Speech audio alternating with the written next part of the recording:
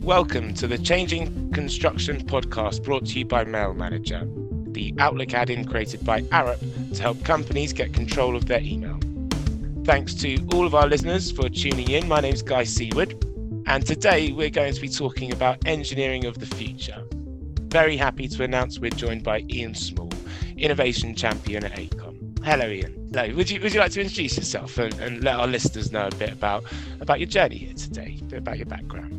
Hi, Guy, and hi, everyone. Thanks for joining us. So as Guy said, I'm the Innovation Champion at AECOM. I look after the Europe, Middle East, and Africa part of the business, and my role has a number of functions. One is to help the business to generate new ideas and turn them into products and value.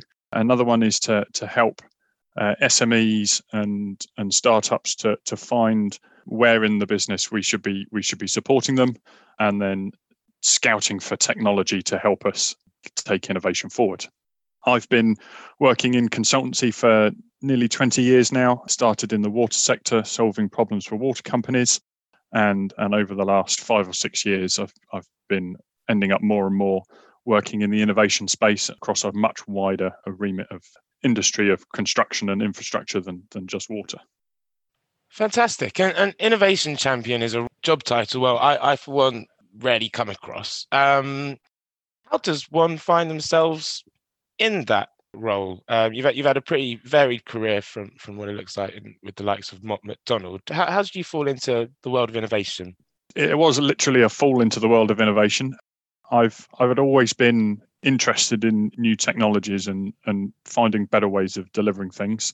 And So when I was in the water sector, I was always trying to push new technologies and how to deliver projects. And that caught the attention of some of our directors at AECOM when they were looking for somebody to head up an innovation and technical excellence team. And I was lucky enough to be chosen to do that just for the water business originally, and then did a good enough job to get the notice of the wider infrastructure business and asked to take it on more widely. And it was a very, very steep learning curve, understanding what innovation's all about and how it works in the corporate environment as opposed to universities or in the public sector.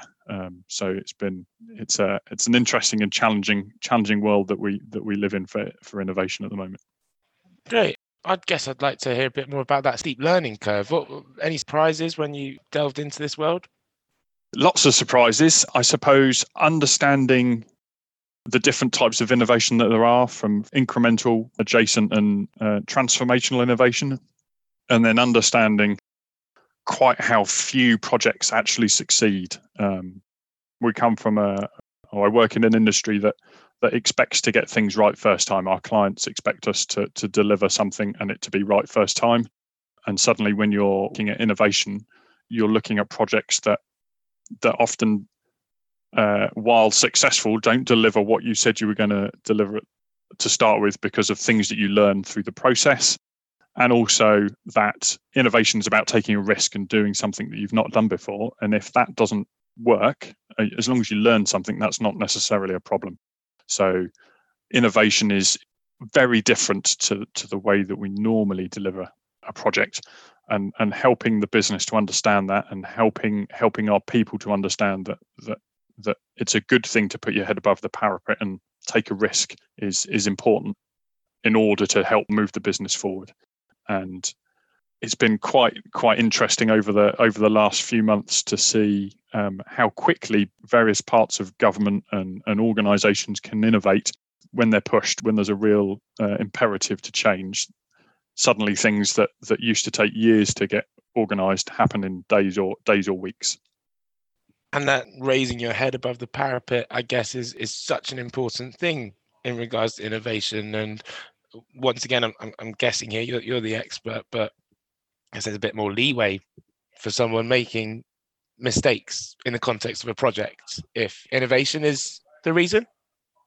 Mistakes probably isn't the right way of describing it. It's more about testing and having a hypothesis that you want to test, and then proving it or not proving it, and then moving on to the next assumption that you've made within your idea, and working through those until you end up with a solution that solves a specific problem for whoever your user may be, whether that's you're selling a fancy new coffee cup to millions of people, or whether you're selling a specific piece of technical software or tool to a team that do a very specific task.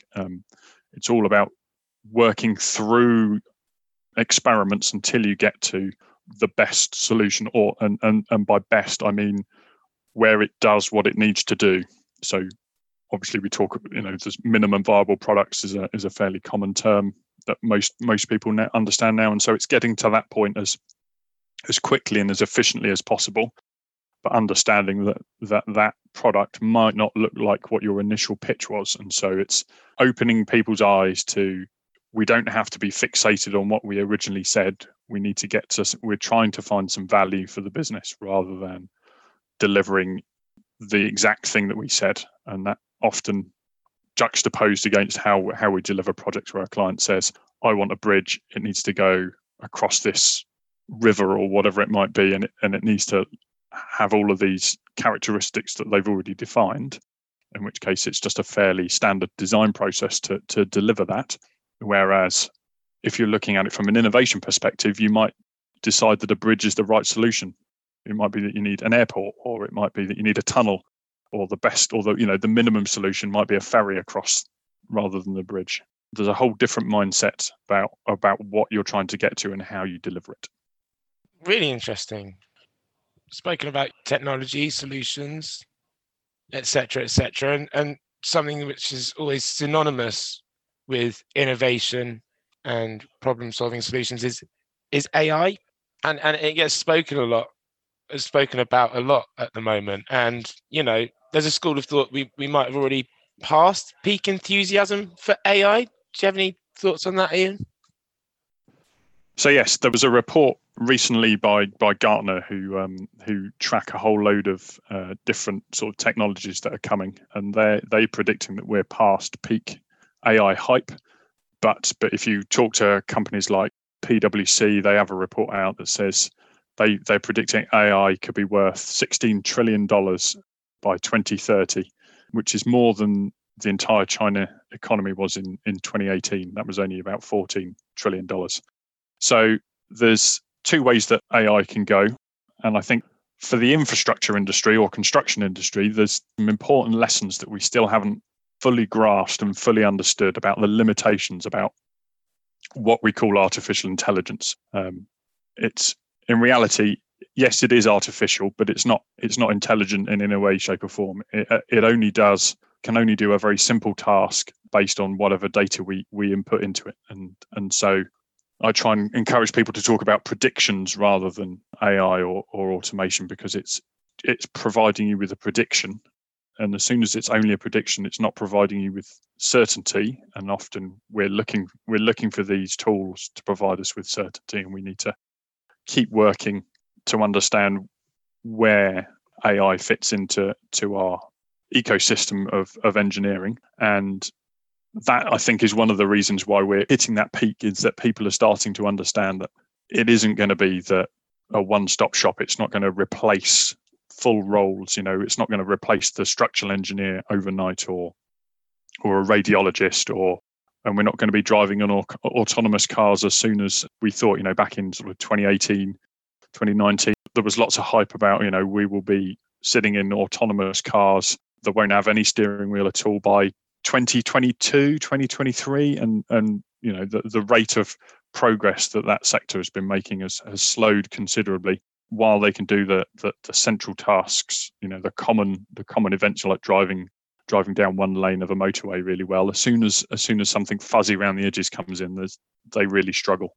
Understanding those limitations, I think, is taking a long time to come through. And again, that's one of the reasons why we're past that peak, is that it's going to slow down. The progress is slowing of what we can do.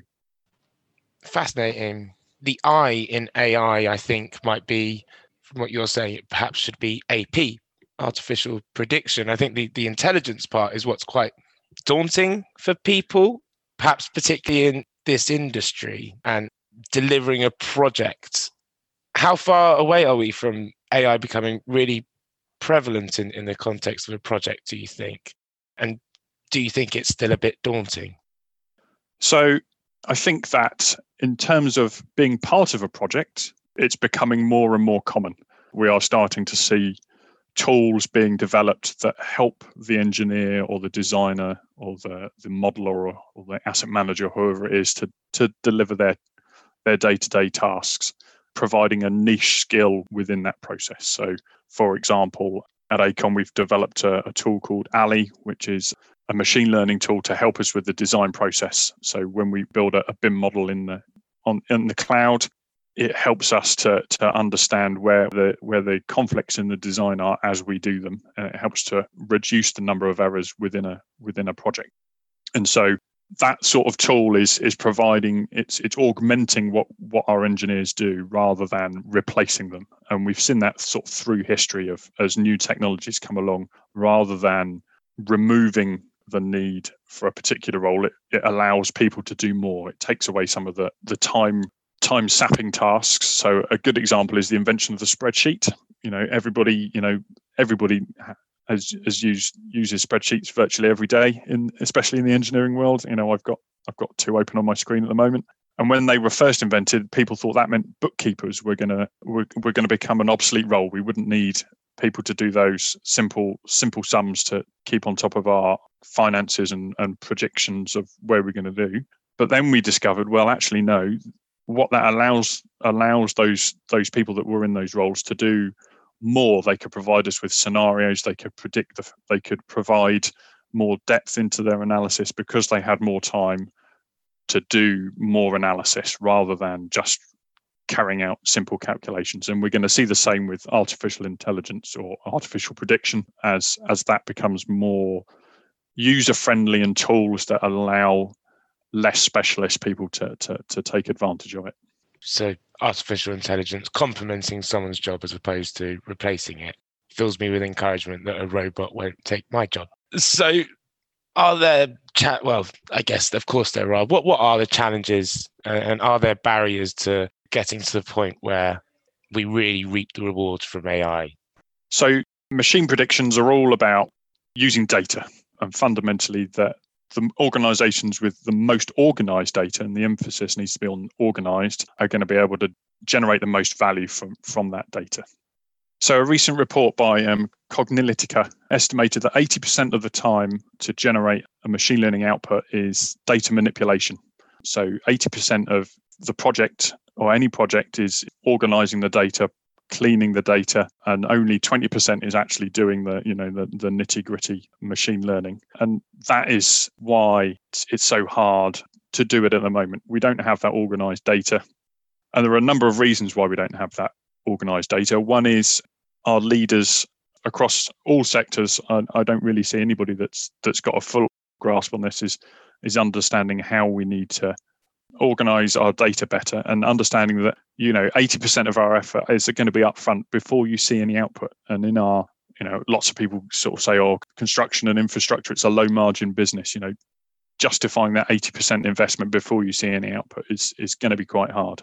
And also having the capacity to use it. We see that fintech is booming and there's lots of money to be made there. So lots of people with great engineering skills are being dragged out of the engineering sector because there are better opportunities.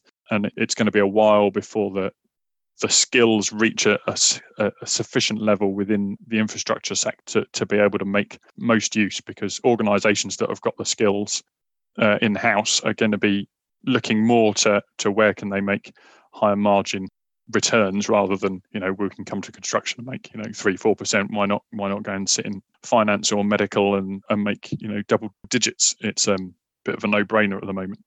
Having said that, unless somebody comes along and disrupts the sector and decides they're going to put their money where their mouth is and decide that the equivalent change of Uber to taxis, if somebody like Google or Microsoft or even Amazon decide that they want to get involved, then there's that transformation could happen more quickly than currently envisaged. And I guess it's really, really difficult to predict how long that might take. So it's really hard to predict how long it may take, and it's also really hard to see it coming. those massive disruptions like Uber turning up are very hard to spot. But the incremental changes are a bit easier to spot. There's the analogy I like to use for that is the high jump. So back in the 60s, Dick Fosby, who happens to be a civil engineer, turned up at the Mexico Olympics and did the first Fosby flop to win the gold medal at the Olympics. And everyone was sort of, wow, this is a transformational, technique for the high jump. People are going to be able to get much higher. But if you read about how he developed the technique, it was because he couldn't do the traditional Western roll that people used to do, and as a consequence, he used the sort of scissors kick that I learnt at school, and I'm sure lots of people will remember of just sort of throwing one leg and then the other leg over the fence. And then over time, as he pushed it higher and higher, in order to get over those higher heights, he had to push his hips back to get over the top. And it was a incremental change over 2 or 3 years that he developed the jump. It was only that he then won at the end, then turned up at the Olympics and nobody else had seen it. And wow, this is transformational. In reality, it was a very long journey to get there. And so it's understanding the thing that we need to do is try and spot those trends, those signposts that will help us understand when that transformational change might be coming, so that as an organization, we can be ready for that change in any particular sort of sector or scenario. I love that analogy. Fosbury flop. I'll remember that. Almost ironic that for such a successful jump, it's called a flop. But anyhow, moving away from AI slightly, Ian, what do you see driving innovation at the moment? Is there a driver to change in the industry from your viewpoint? There's obviously the big driver for change at the moment is COVID and how we adapt to that. And over the last sort of 7-8 months, we've seen organizations have transformed themselves from being office-based, large teams all sat in rooms, to remote working and teams meeting up on Zoom or Teams or whatever the technology might be. That change has accelerated a trend that we'd already seen. As an organization, we had freedom to grow as a policy, which meant if you didn't need to be in office, you could work wherever you needed to, as long as it worked for your client and it worked for your team. The pandemic just accelerated that from being a few people to everybody taking advantage of that. Innovation isn't a thing of itself. Nobody innovates just because they can, or very few do. Most people innovate, and successful innovation is because there's an imperative, there's some constraints. You don't have enough time, you don't have enough money, you need to radically improve the quality, for example. Having that constraint is what drives innovation.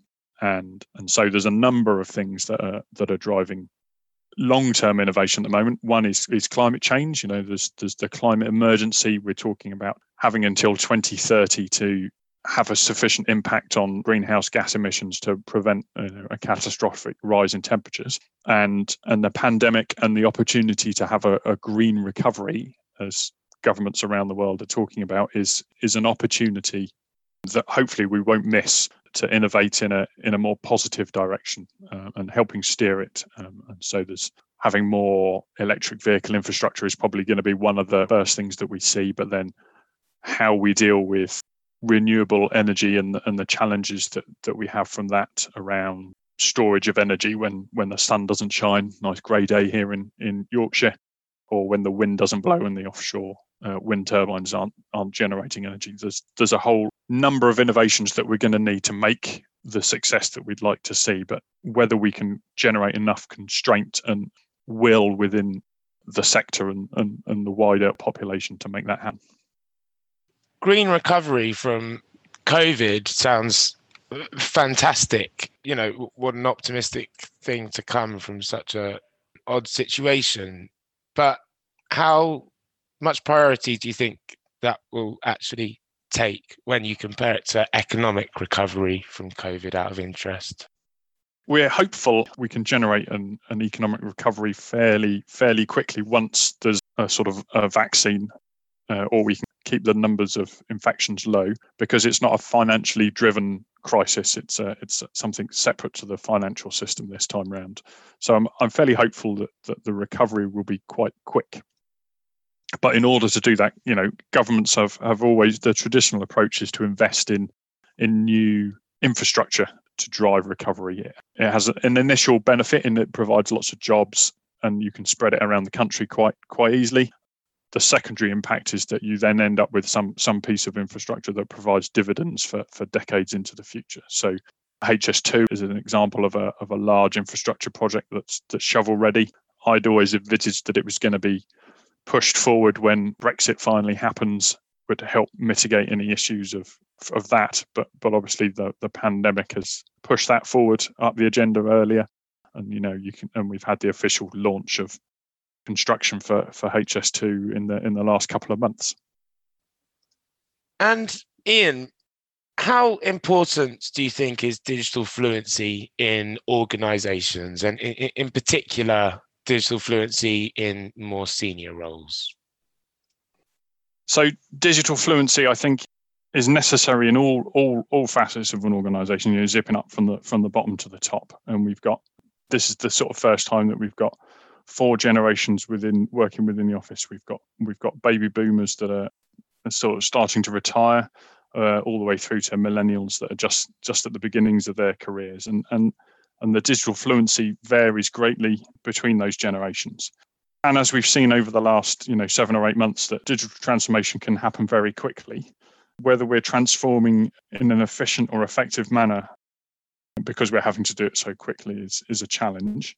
And I think we need broader understanding, and it comes back to some of the things I was saying at the beginning about artificial intelligence and not understanding the wider limitations of what it can do, but also understanding how you get to a point where it can provide that transformational benefit, and how organizations and teams are set up and how they deliver their tasks is very important.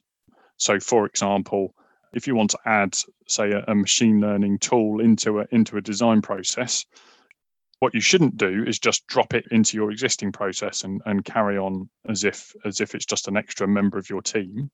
In reality, you need to review the entire process that you're going through and work out what impact that prediction or that machine learning tool has on how you deliver it. It might remove some tasks, it might add some other tasks, and the order in which you deliver them may change as well. We, as organizations, so everybody from our leaders, need to understand how it changes our strategy of setting our teams up and delivering our projects. The doers, the technical experts, need to understand how they deliver their projects is going to change over time. And I think there's still quite a big education piece to go there, because the technology isn't mature enough or user friendly enough for enough people to be on the coalface yet. And I'll be really excited to see how it looks in however many years when that technology is mature enough to match up. As we're coming to the end of this episode, Ian, whilst we've got an innovation champion on, looking ahead for our listeners, do you have any top tips to deliver innovation success? I've written a blog post about this in the past. I have 7 C's of innovation that are crucial for any organization or any individual even to have a success for innovation. So the most important one of those is constraint. You need to have something that you need to solve, an imperative to change. And probably the second most important one is to celebrate innovation. Whether it succeeds or whether it fails, you should celebrate. But my top tip for innovation is making sure that you're solving the most important problem that you can, not necessarily the symptom of what you're doing. For example, a completely different setting, but if you've got a bad back, you might take some painkillers to fix it, but that doesn't in reality fix it. That just masks the problem. What you really need to do potentially is go and have some physio to solve whatever the root cause of that problem. And so when you're looking to deliver an innovation, or you think there's something innovative to do, you have to spend more time than you think at the beginning working out what exactly is the problem that you're trying to solve. Because if you don't solve a burning platform, then people aren't going to want to use your innovation, and there's no point building it if nobody's going to use it. And to summarize the theme of the episode, can you paint the picture. What does civil engineering and infrastructure look like in 2030? We as a sector, we're pretty good at looking at today, and we're pretty good at looking tomorrow and next week, and pretty good, pandemic years accepted, looking at what's going to happen next year. But as soon as you get more than sort of 2 or 3 years down the line, it becomes much harder, which is why most companies have strategies that may look 3 to 5 years ahead, but don't look much further than that. We completed a project recently within AECOM to look at 2030. We didn't come up with one scenario of the future. We built four plausible future worlds based on some critical uncertainties that we think are there, and we've touched on them today, looking at whether artificial intelligence is going to become ubiquitous within the industry, or whether it doesn't. And as you talked about, it's the rate of change.